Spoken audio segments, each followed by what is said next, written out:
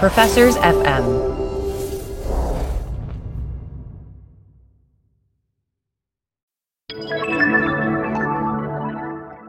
Doug, as you know, we have joined the Professors FM podcast network. So it's extremely exciting. It's like, for the first time in my life, I'm going to have academic friends. This is big. And as part of this, we're going to talk about some of the other shows on the network. One of the things we talk a lot about in terms of sports analytics is the role of incentives, right? It's all about incentives. And so one of the other shows on the network is called Taxes for the Masses, brought to you by Lisa DeSimone from the University of Texas and Bridget Stomberg from Indiana University.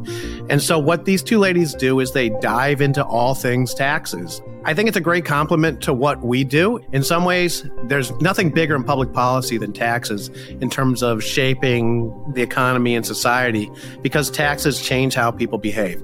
So, give it a listen. Great show.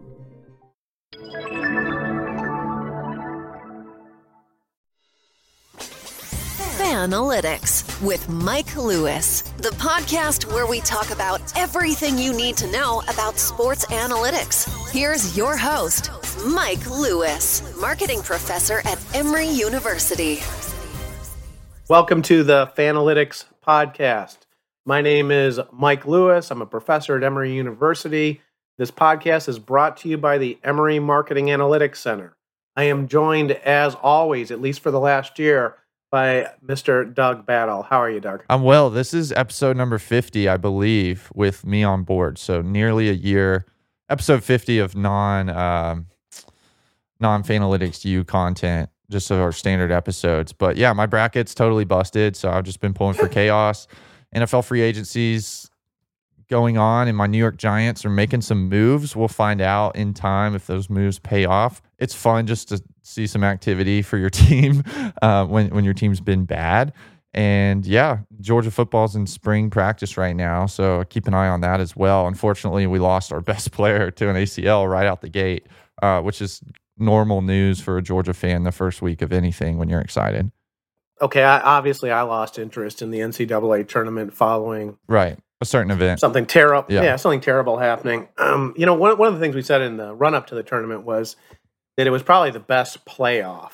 And obviously I quickly changed my tune on that. The NFL, I was almost thinking as I was putting some notes together for today that we should almost do like one of these clickbait kind of websites of rating the best off seasons. Yeah, I like that. But I tend to think that, okay, hint, that the NFL has the best off season. Am I wrong? I'm such a big NBA offseason guy. Because here's my thing on football versus basketball is in the basketball world, like you got a 5-man starting roster as opposed to 22 players. And so you can make like 2 moves and it totally changes the shape of the league. And a perfect example of that, of course, is the Miami Heat going from having just Dwayne Wade and kind of like a bottom Eastern Conference team to all of a sudden having Dwayne Wade and LeBron James and Chris Bosh. So they just added 2 players and all of a sudden they're one of the best teams of all time from a talent standpoint, and they're attracting all these free agents. So I love that aspect of the NBA, but we're starting to see more of that, obviously, in the NFL. Of course, Tom Brady last year is the perfect example where one player makes a decision and it changes the whole shape of the NFL.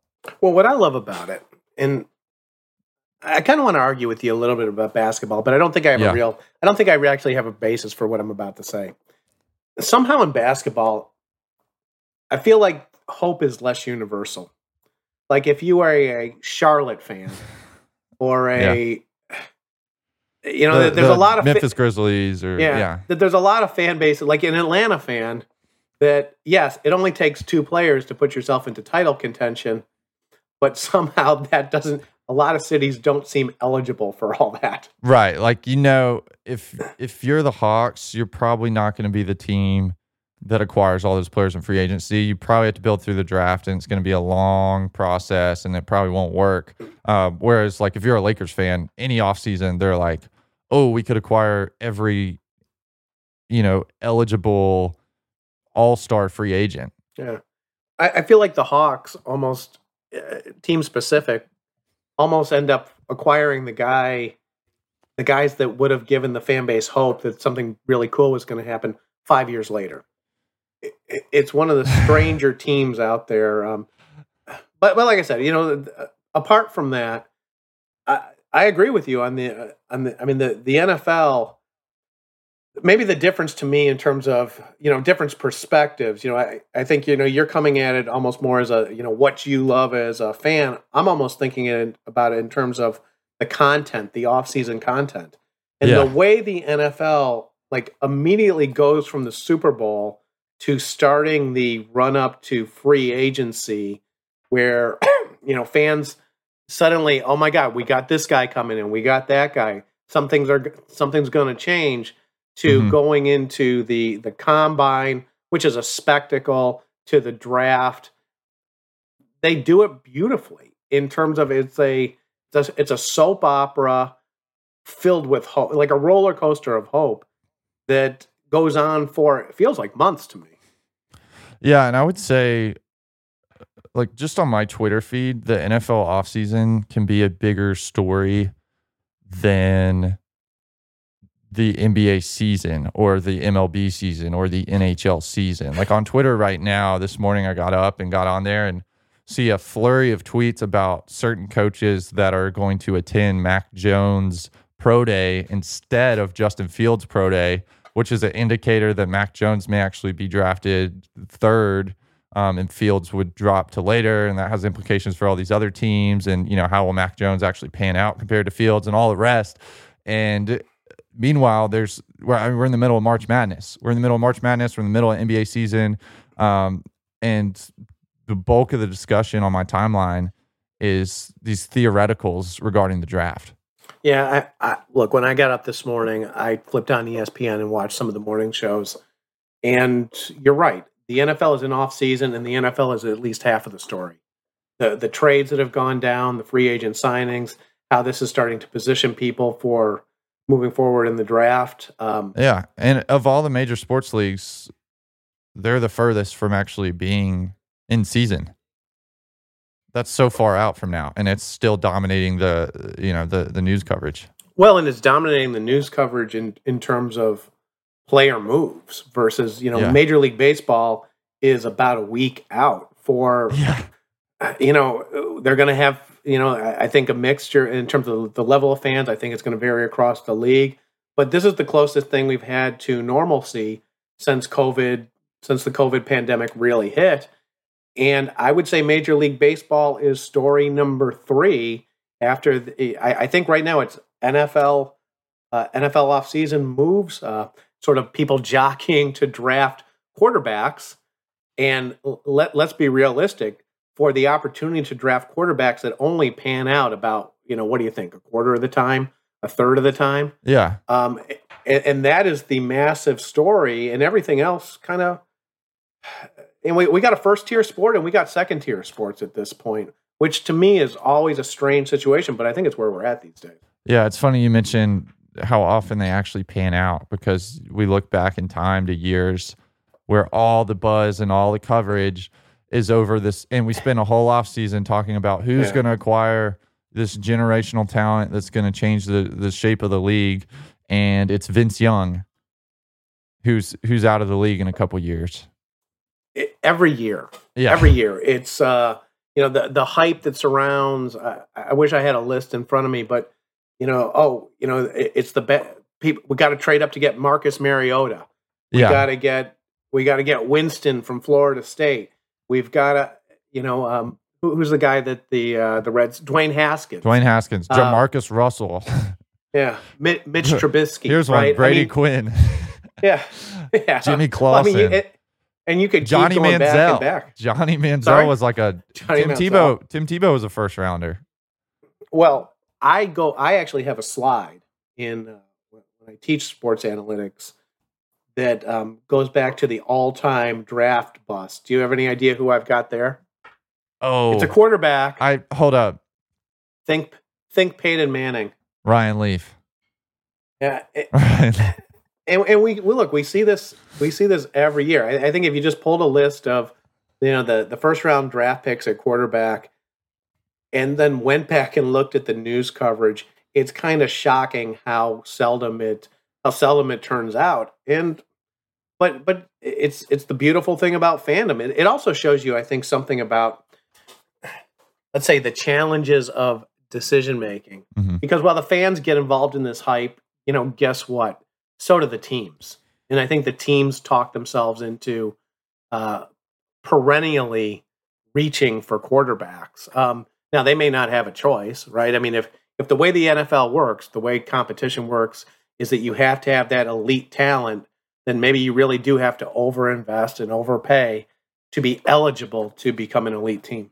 Yeah, I definitely think that's the line of thinking in the NFL. It's crazy to think that even players that did pan out, and yet did not have the drastic effect on a team that you may have expected. I think Andrew Luck was a guy that we thought, this guy might be the best quarterback of all time. I remember them comparing all these different quarterbacks. He's got the brain of Peyton Manning, but he's got the arm of this guy, and he's got the wheels of this guy. And he had a really good career, but did it amount to anything for the Colts? Did it amount to a decade of dominance that maybe people foresaw in a Tom Brady-like career? Same with Matthew Stafford at the Lions. Of course, he inherited an even worse situation there.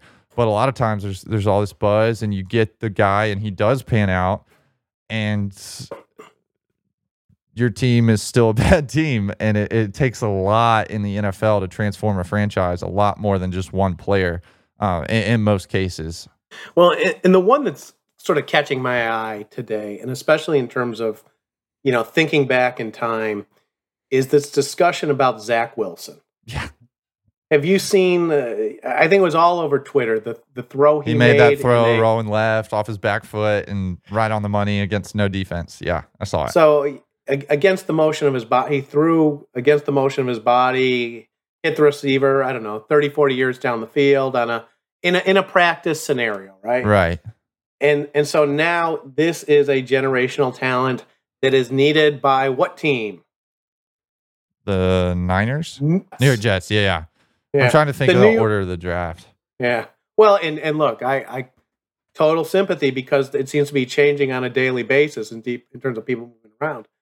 When I saw the Zach Wilson story, the only thing I could come back to think about, because I remember watching Sam Darnold's pro day I was on ESPN. going to say the same exact thing, and people were like, holy smokes, have you seen these throws he can make? In the rain. The rain. Yeah. Yeah. But I remember seeing that, and it's crazy that the Jets are the team that took him, and now they're being, I don't know. Of course, they could have very different careers, right? This is just one similarity. But it is interesting that those two had such great pro days on their home turf, thrown against no defense at all, where you don't have to make decisions. That is such a huge part of being a quarterback in the NFL. And it's just pure throwing ability. And both are tremendously gifted in that area, no doubt.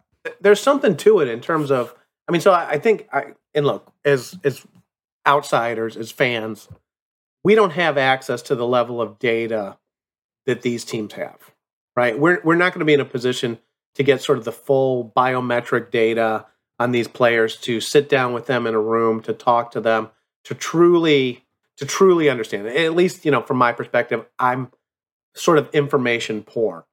But when I look at it, I think so suddenly the physical talent, the mental talent, the leadership ability that Darnold had a couple of years ago, it's like we've kind of, that we were wrong, right? Somehow we misestimated that.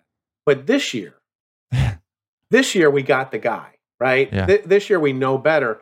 And that strikes me as a really strange kind of decision making.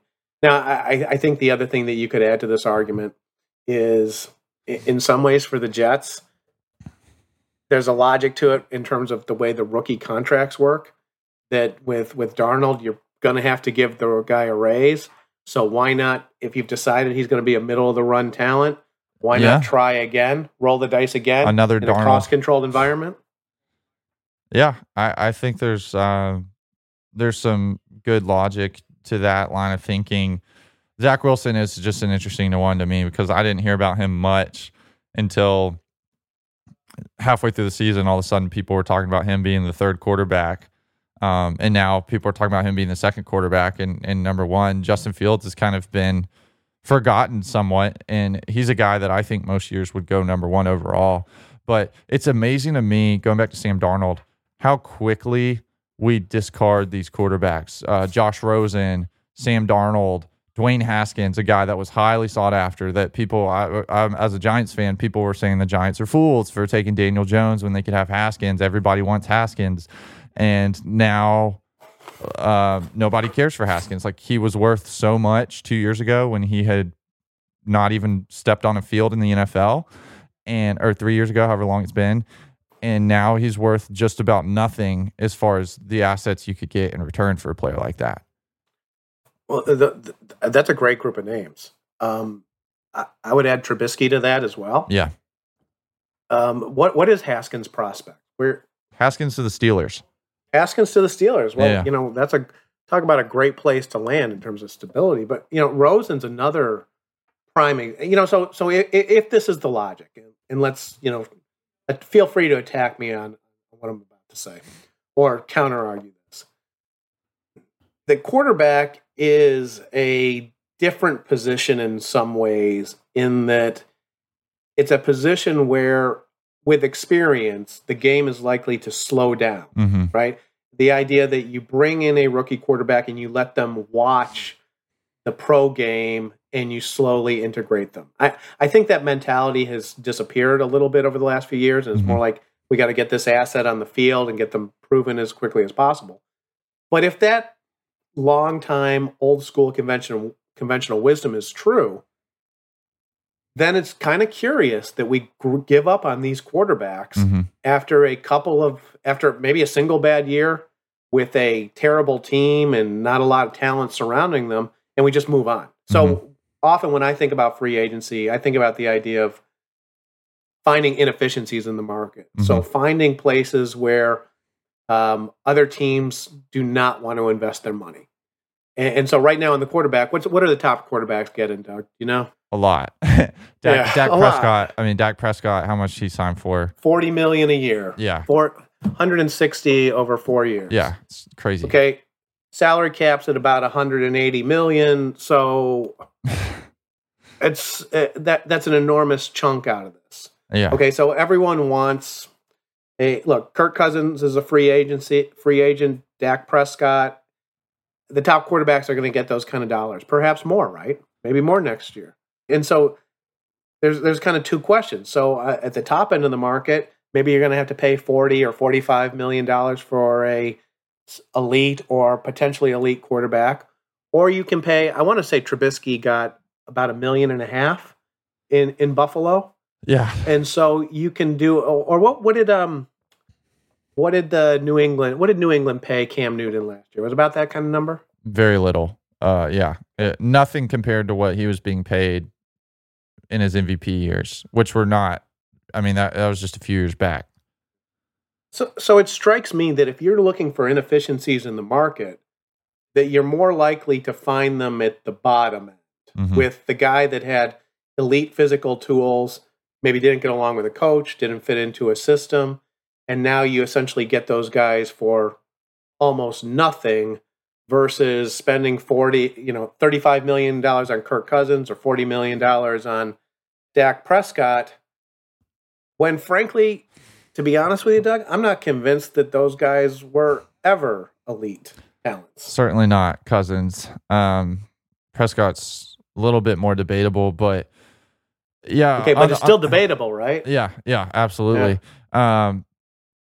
I think on the flip side, I guess a counter argument to what you're saying is, when was the last time we had a Josh Rosen or a Mitch Trubisky, one of these guys that you're able to get for $2 million a year, come in and lead a team to where they want to go? It's like teams know the reason why there's such a value discrepancy, even with like a somewhat marginal difference in performance between like a Trubisky and the top 15 quarterback in the league, is the fact that those, like, the formula in the NFL seems to be in the modern day, you've got to have an elite quarterback and you've got to protect them and you've got to give them weapons. And if you have those things, you've got a shot. So if you if you start off by investing even just a little in a non-elite quarterback and a guy that's a known commodity, Josh Rosen or Sam Darnold even, it's like you're setting your ceiling low, I think, to some of these teams. I think that's how they view it. And I think that's a compelling argument. Now let me throw a different case, different scenario at you.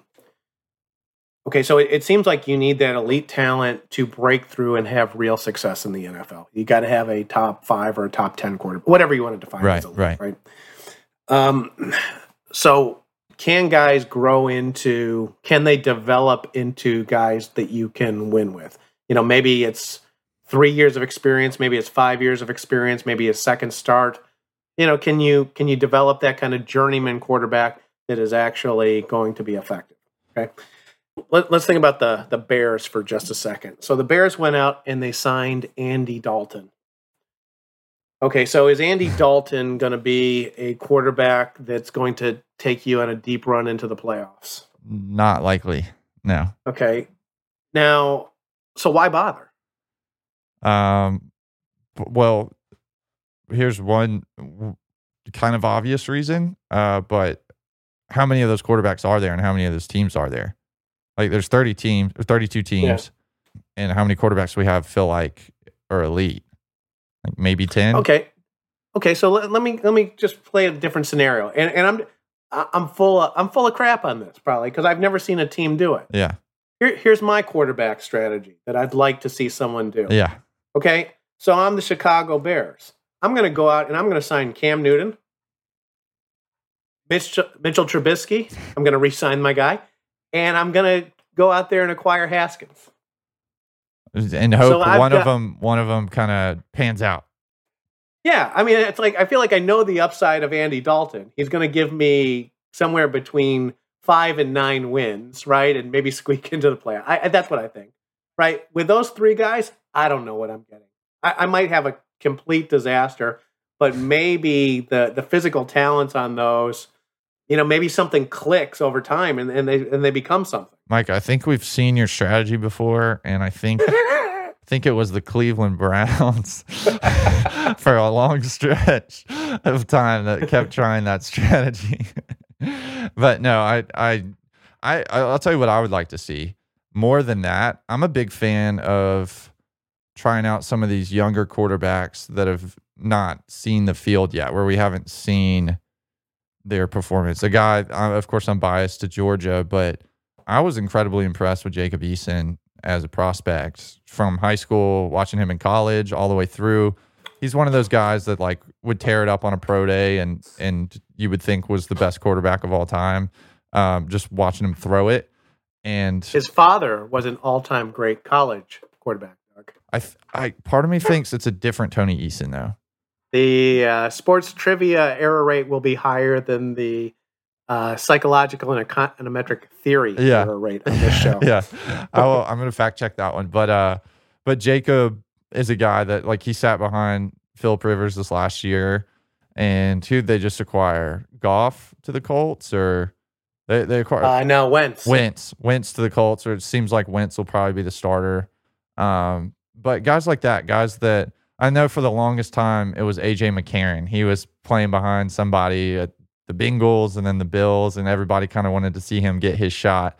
But I think there's probably a pretty big inefficiency with those guys, knowing that and thinking back to the guys that played behind Tom Brady that went on to be starters. I mean, Jimmy Garoppolo was not a valued player for a while, where he could have been acquired for very little, and then all of a sudden he gets his chance to play, and all of a sudden he's very valuable. He's worth a lot, and he's one of those free agent quarterbacks that teams are throwing all this money at.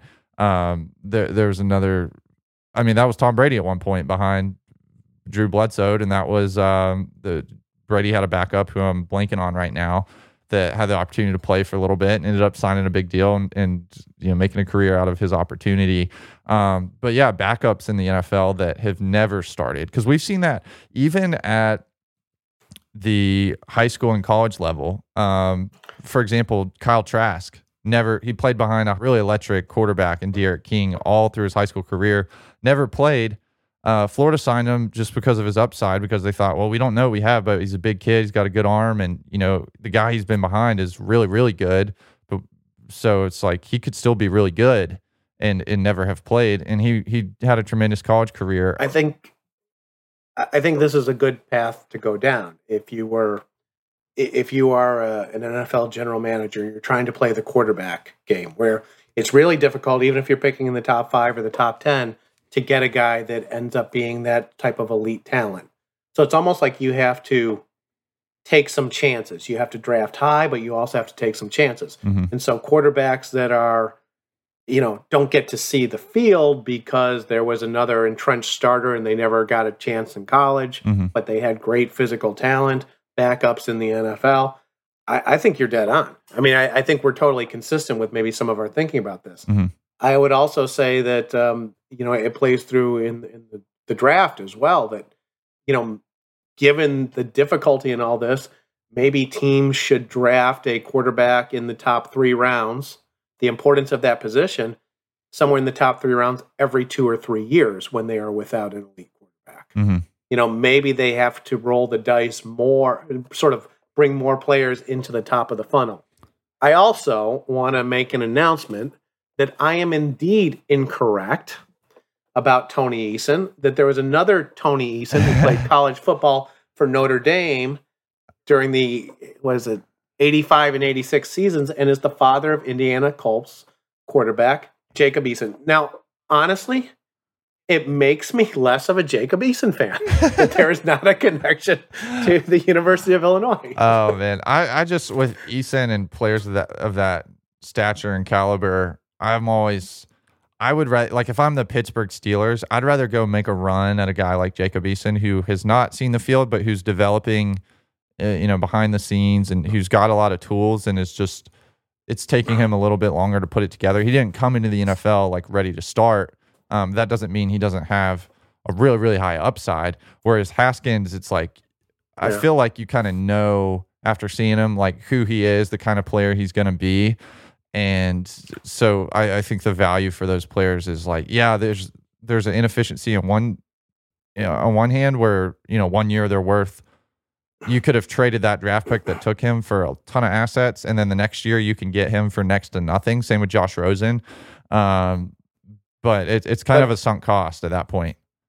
It's also the same physical capabilities, just 1 year of information that, one additional data point, and suddenly all the physical capabilities are discounted. As we're having this conversation, I think back, and look, whenever I think about quarterbacks, I go back old school to the Bill Parcells rules for drafting quarterbacks. And there's different versions of these things. It's, one rule was the quarterback had to win, let's say, 20 games while they were in college. He had to graduate, et cetera, et cetera. Mm-hmm. What the rules were really about is that the guy had to show commitment in terms of graduation, had to show leadership, had to show effectiveness. Now, I think when Parcells was drafting, this was before there were really significant constraints on rookie contracts. Mm-hmm. And so if you took a quarterback at the top of the draft, you were likely going to have to pay them really significant dollars. And so Parcells' rules were really about reducing risk. Mm-hmm. I think the world has changed now. Yep. And with these cost-constrained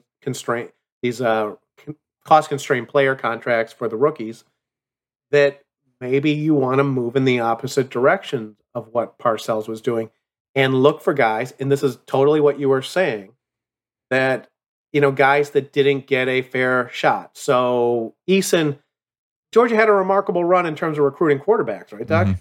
Yeah. It was 5-star after 5-star, and they decided to play the 4-star. Yeah, and, right? and he, Eason had beat those guys out prior to injury. And so it's like, well, I honestly thought if he never was injured at Georgia, and if he had the same career that he was on the trajectory to have before an injury, which he fully recovered from and does not affect him at all to this day, that he would have been a top 5 pick because he was 6'6". He was number 1 quarterback out of high school. After his freshman year, if you looked at, because they do mock drafts for several years out, after his freshman year, every mock draft for the year that he was coming out, after his junior year at Georgia, had him going number 1, number 2, number 1, number 2, number 3, number 1. Has to sit out a year because of transferring, and then he's all of a sudden thought of as this. He got beat out. He got beat out by Jake Fromm, and Jake Fromm's not the greatest NFL prospect. So Eason by default has to go after or be in the same kind of tier as Fromm as an NFL prospect. And so I think that really hurt the optics with a player like him. But that's where I thought there was a huge inefficiency in where he was drafted. And that's not to say he's going to pan out, but it is to say, like, I thought he had the same upside as a lot of guys that go in the top 5 every year at the quarterback position. And you have the opportunity to take that kind of upside at a much later point in the draft where you're giving up less and you're risking less. Well, and I think I'll rephrase what you're saying, that in a way, there's a call for being a little more nuanced in terms of interpreting the data, right? So Eason comes to Georgia, has a great freshman year, right? Starts, takes you guys to a bowl game, wins, 9-10 games? Yeah, and I think the thing that... Maybe 11-12 games, right? Yeah, no, I wish. The thing that stood out about his freshman year was he was playing on a team that he had to kind of carry the team. Yeah. A team that had not had a quarterback and a ton of playmakers in the previous years. And he was very clutch early, out. First game of his career, led a comeback off the bench. Third game of his career, threw a game-winning pass as time expired. Fourth game of his career, had a Hail Mary with 10 seconds left in the game that the team went on to lose because they gave up a Hail Mary, and everyone just kind of discredited him for the incredible clutch performance he had in that game. And so I felt like a lot of his career was just discredited because of being hurt and getting beat out, or his team losing a game where he actually played really clutch.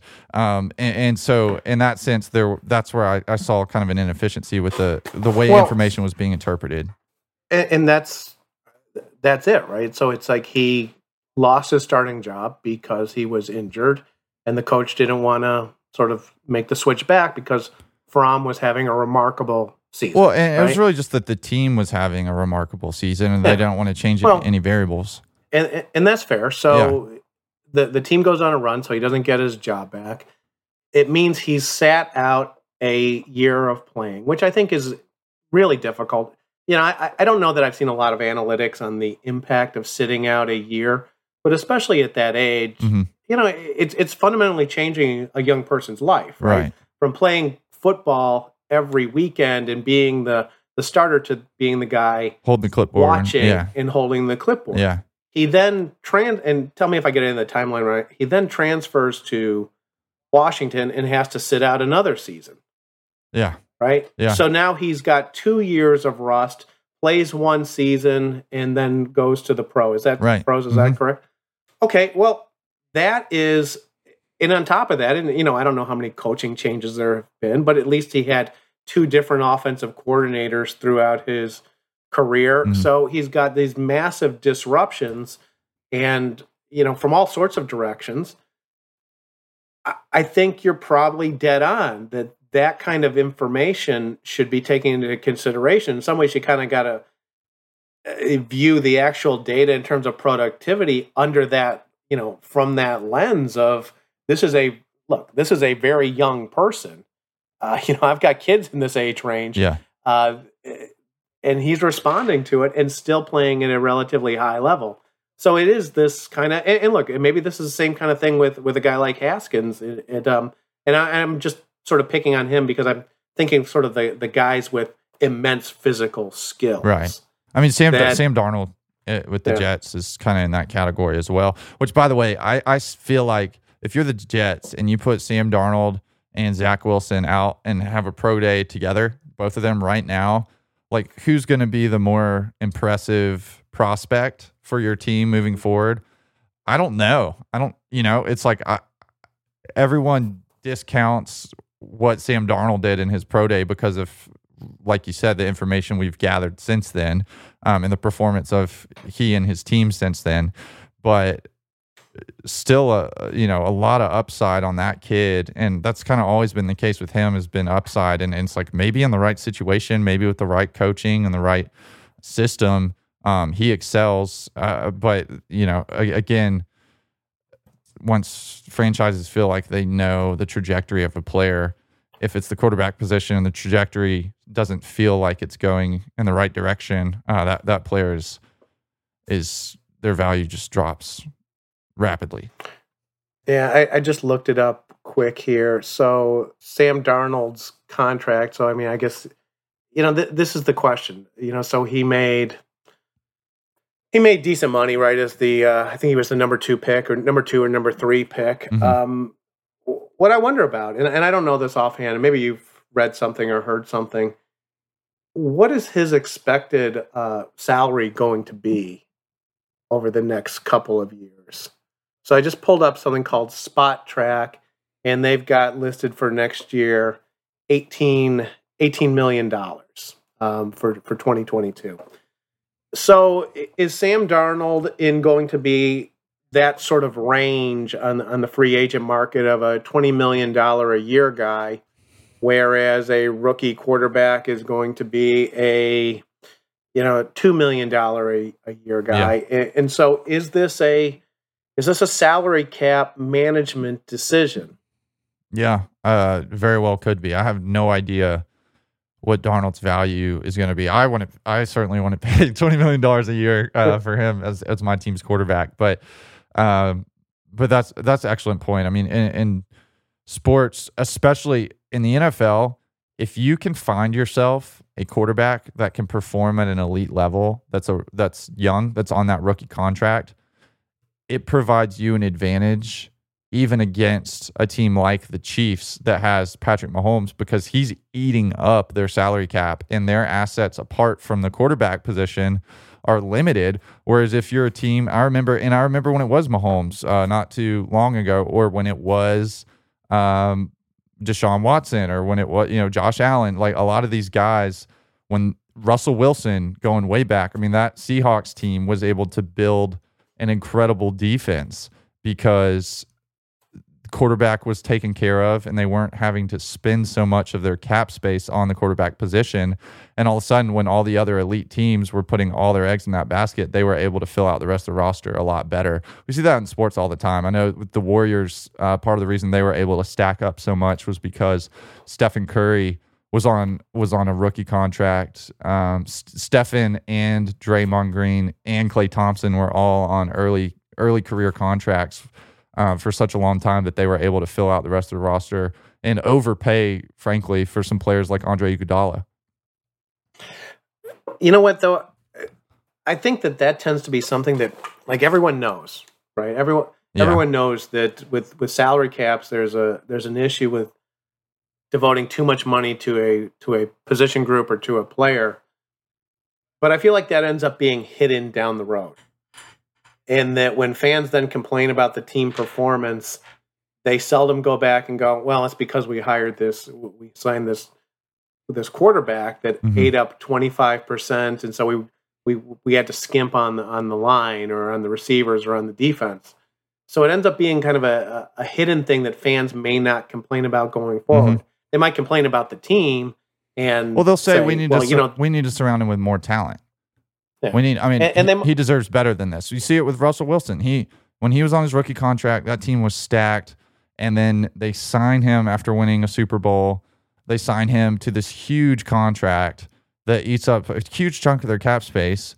And then ever since then, all I ever hear from Seahawks fans is, man, we gotta get more talent around Russell Wilson. Like, he's gonna leave us. We need to trade, or we need to sign a big free agent, or we need to draft skill players. But we also need to fix the offensive line, but also our defense needs to get better. Like, you hear this from fans all the time of teams that have overpaid quarterbacks, maybe not even overpaid, but market value quarterbacks that are elite quarterbacks. Well, let's switch back to in terms of this conversation. Let's switch back to Dallas for a second. Between Ezekiel Elliott and Dak Prescott, those two players are going to account for about 30% of the Cowboys' salary cap. Yeah, and I honestly think the Cowboys' best window was when those two players, because there was a time when those two players were on their rookie contracts at the same time, and all of a sudden you're getting a top 10 running back, probably top. I mean, he was really number one running back at one point, and a top 10 quarterback for next to nothing. And then the rest, they're able to spend on receivers and the line and the defense and all the rest. Now so much is invested in those players. I wouldn't be shocked in a couple of years to be hearing, man, it's a shame that the Cowboys wasted, this era with this great running back and this great quarterback, but they didn't have an offensive line, but they didn't have anybody to throw to, but they had such a great offense, but they never invested in their defense. We see it all the time. I think Packers fans complain a lot about Aaron Rodgers not having enough weapons or that front office not surrounding him with enough players. Just about any quarterback that's on that kind of contract is in that position. And I think this year we saw the first glimpse of what the future might look like for Mahomes when we saw him running for his life in the Super Bowl. Now he's on, he's off his rookie contract, and it's like maybe they're not able to surround him. Maybe he's not able, or they're not able to put a phenomenal offensive line in front of him, or maybe they're not able to have the best receiving core in the league, or still a high quality defense in a couple years here. It's a blessing and a curse having those quarterbacks from a financial standpoint. Well, the reason I went to the Cowboys is because in the case of the Cowboys, the person that gets the blame is going to be very obvious, right? Jerry Jones. Yeah. And it makes me think, so in terms of NFL free agency, I will always harp on this concept from behavioral economics of the winner's curse. The basic problem there is the team that values a player the most is going to offer them the biggest contract, and with 30 teams potentially bidding, there's going to be a real tendency to overpay, right? Because the person with the most optimistic valuation, they get the guy. I'm almost wondering that we need like a different kind of it's something we almost got to call like the media curse. And so did Jerry Jones have much of a choice, or do you think he felt like he had a choice in terms of paying Elliott and then paying Prescott? No, he had very little leverage in that situation. And I think bringing on Andy Dalton maybe made him feel some sense of like, well, let's see how he does. And if the team does just as well, then all of a sudden we'll have some leverage. And we've seen that before. I know when Le'Veon Bell was holding out, James Conner really performed at an extremely high level for the Pittsburgh Steelers, and all of a sudden they had all the leverage in the world. So I think Jones probably hoped for that with the Andy Dalton acquisition. But no, the media, the players, I mean, he would have been looked at as totally blowing the whole situation had he let either player get away, regardless of how much he had to pay to keep them. He's almost forced into rolling the dice that these two guys are going to be the next Troy Aikman and Emmitt Smith, and take them to that promised land. I'll make one last comment, at least from my side, in terms of NFL free agency. My brother is a big Chicago Bears fan. The Andy Dalton signing was soul crushing to him. Yeah. And and so it's $10 million, and I think he speaks for and look, maybe it'll work out great. Maybe they'll get to the playoffs. But it just in this period of hope and this wheeling and dealing where things are going to get fixed, when teams do almost the reasonable thing, the safe thing to just kind of maintain something. Oh my God, it's just a killer to the fans. Yeah, I've been in that position before. There was a time when the Brooklyn Nets, who I pulled for as a kid because I'd pulled for Vince Carter and I just kept pulling for the Nets. But the Brooklyn Nets had positioned themselves for years to make a run at LeBron James when he became a free agent. Every move they made was clearing cap space, acquiring players at certain positions that they thought he would like to play with. And that summer came, and they were one of the big teams that was in contention. Everyone was talking about it. And I remember hours before LeBron made the announcement, the Nets announced that they had signed Travis Outlaw, who played the same position, and they were paying him like $20 million a year, like way overpaying for him. And everybody kind of knew, okay, they missed on LeBron, and now they're having to save face and just try to sign anybody at that position to fill the spot. I feel like that's probably the same feeling these Bears fans have, that we're expecting a offseason of signing Deshaun Watson. I did not know that story. I did not catch that one. But what a great what a great communication strategy story. The fans are all on edge looking for LeBron. You know you're not getting him, so you put out the Travis. What did you say, Travis Outlaw? To blow up LeBron James' spot. Yeah, I don't know that story's really circulated. That was just my experience as a fan of the Nets, and I think that story hasn't been put out there because the Nets didn't have any fans at the time, particularly right after moving to Brooklyn. And of course, now they have all the old Golden State Warriors fans, but it was soul crushing, to say the least. And I feel for the Chicago Bears fans, because I know many who were on Twitter months ago or even weeks ago talking about how this was the year they were going to sign an elite quarterback. It was going to be Deshaun Watson being traded to Chicago, and Chicago was going to be back. Okay. Well, like I said, I think it's the best off season in sports. You think it might be number 2? We can disagree on this. You know, Mike, over the course of this episode, I think the NBA is my favorite free agency in all sports. But when you take into account the draft, free agency, the combine, the media coverage, the NFL as a whole, as a full product, that offseason cannot be beat. It is the top offseason in all of sports. Well, then let's say this. Major League Baseball Major League Baseball might have the worst offseason in terms of professional sports at this point, in terms of it just not capturing the excitement of the fans. And look, when I say stuff like that, I think it's too easy to say I'm criticizing a given sport.